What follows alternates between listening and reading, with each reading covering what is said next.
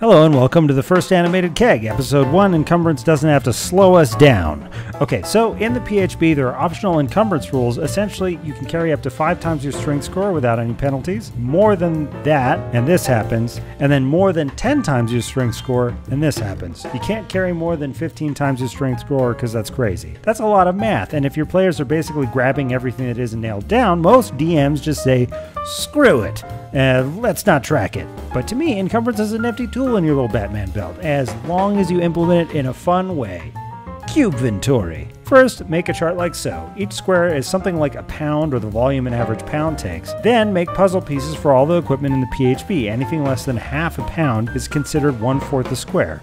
Even if it says inconsequential, you can make interesting shapes for stuff like crowbars or malls. Raw, even with encumbrance, lets characters haul a completely insane amount of weight, so them losing a pound here or there for an awkwardly shaped item isn't the end of the world. Print 2 charts for every player, one chart for 1 through 10 and another chart for 11 through 20 on their strength score, and print puzzle pieces on cardstock. From now on, your players know A, how much they can carry, and B, exactly everything they are carrying. This has, in my experience, the following positive effects. Players stop thinking of their characters as abstract digital containers of infinite garbage and start to think the way a real adventurer would about unnecessary extra weight. Also, those kind of nebulous items in their thieves pack or their adventurers pack suddenly become very real, and they see way more use. It also does both of those things without the players having to sit around and do math. Instead, there's a super clear little spatial puzzle that does the math for them. Not encumbered, encumbered. Thanks for your patronage, and I'll see you in the next animated spellbook.